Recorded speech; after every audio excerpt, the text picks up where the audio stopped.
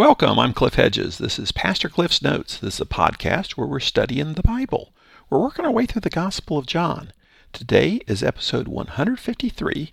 We're looking at John chapter 14, verses 1 through 7. This is continuing the narrative of the Last Supper. Let's read the passage together. Don't let your heart be troubled. Believe in God. Believe also in me. In my Father's house are many rooms. If it were not so, would I have told you that I am going to prepare a place for you?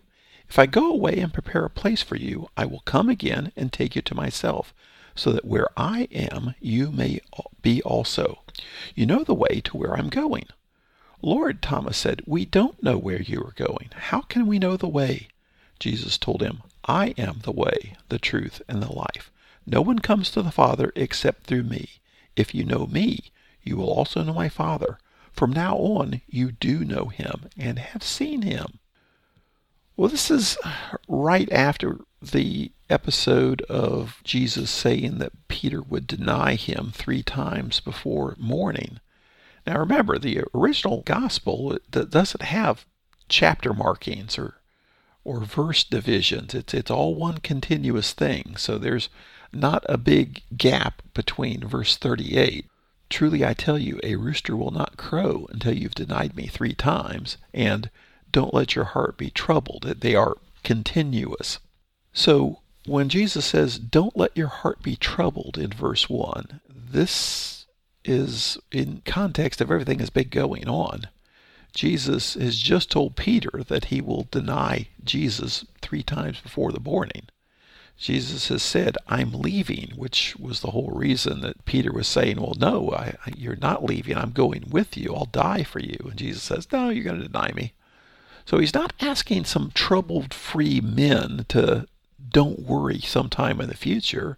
He's basically telling them to stop being troubled. They are troubled. Jesus has said, I'm leaving you, and you can't come with me. These are guys who've given up everything. They've given up their lives to follow Jesus. They've given up their families to follow Jesus. They've given up everything to follow Jesus. Now Jesus is saying, and I'm leaving you, and you can't go with me. These guys are troubled. So when he says, don't let your heart be troubled, they are troubled. Well, then he starts explaining things. He says, believe in God, believe also in me.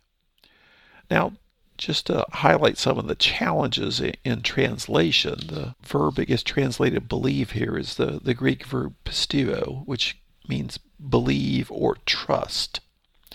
And the challenge here is the specific usage here, the mood of the verb. It could be indicative.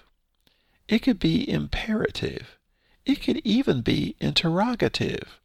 Now, I was asleep in English when they taught that stuff this day, but indicative is a statement of fact. Imperative is a command. Interrogative is a question. So either of these verbs could be any of these 3 moods of the verb.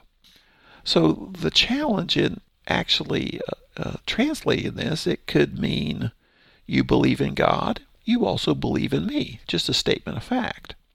Or it could be the way most Bibles translate it, an actual command. Believe in God, believe also in me. Or it could say, you believe in God, the statement, believe also in me, a command. Or believe in God, a command, you also believe in me, a statement.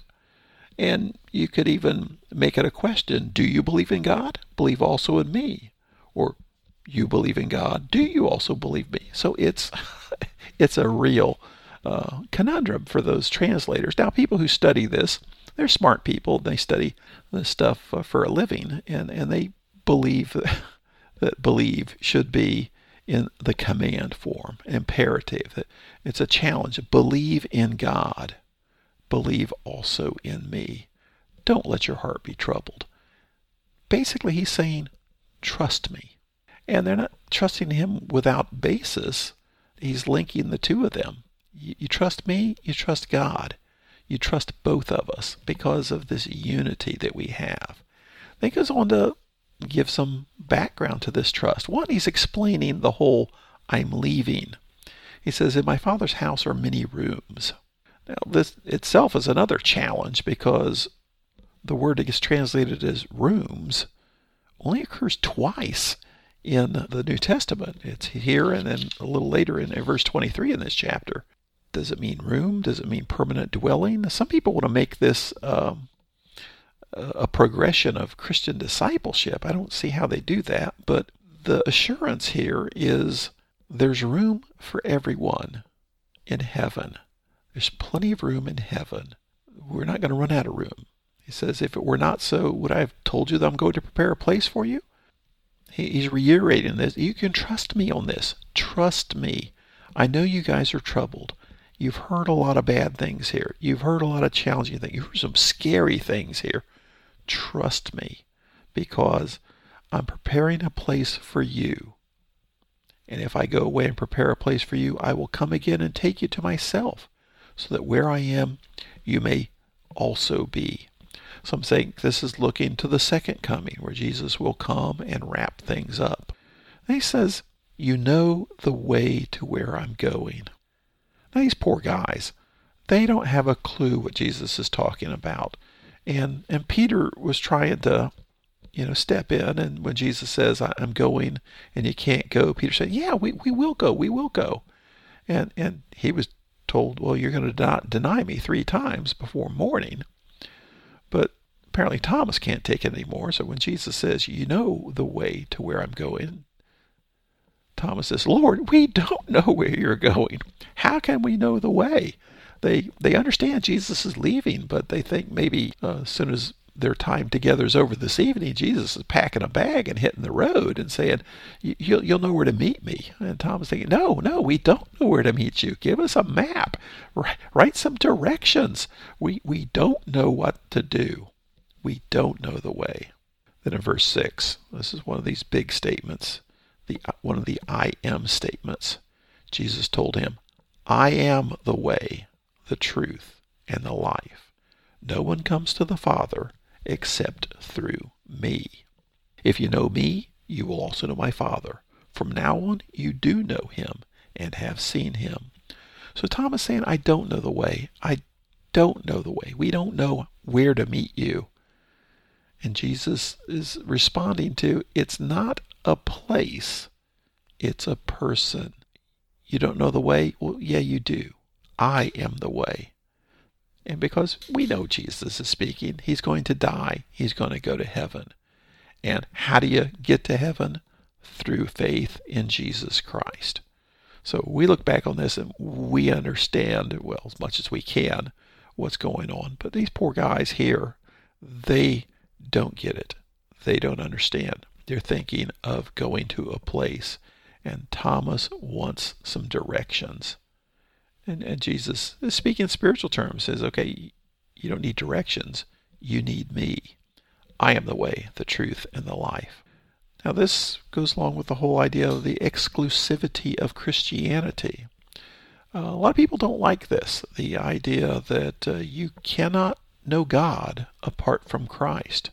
It sounds so exclusive. But it would be exclusive if we were making up the rules. But if God's the one making up the rules, and God says, this is how you know me, and it's available to anyone. In my Father's house, there are many rooms. There's room for anyone who will come to faith in Jesus Christ.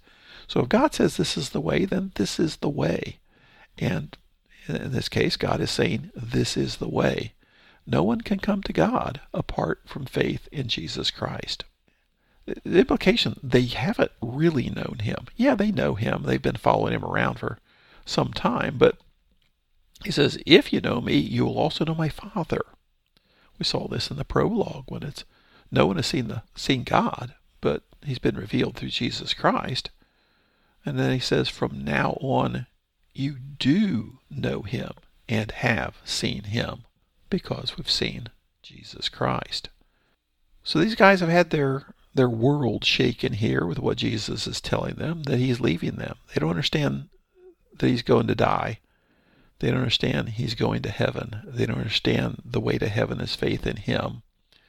They understand to a certain extent, but they don't really understand. But there's some powerful words here. This John 14:6.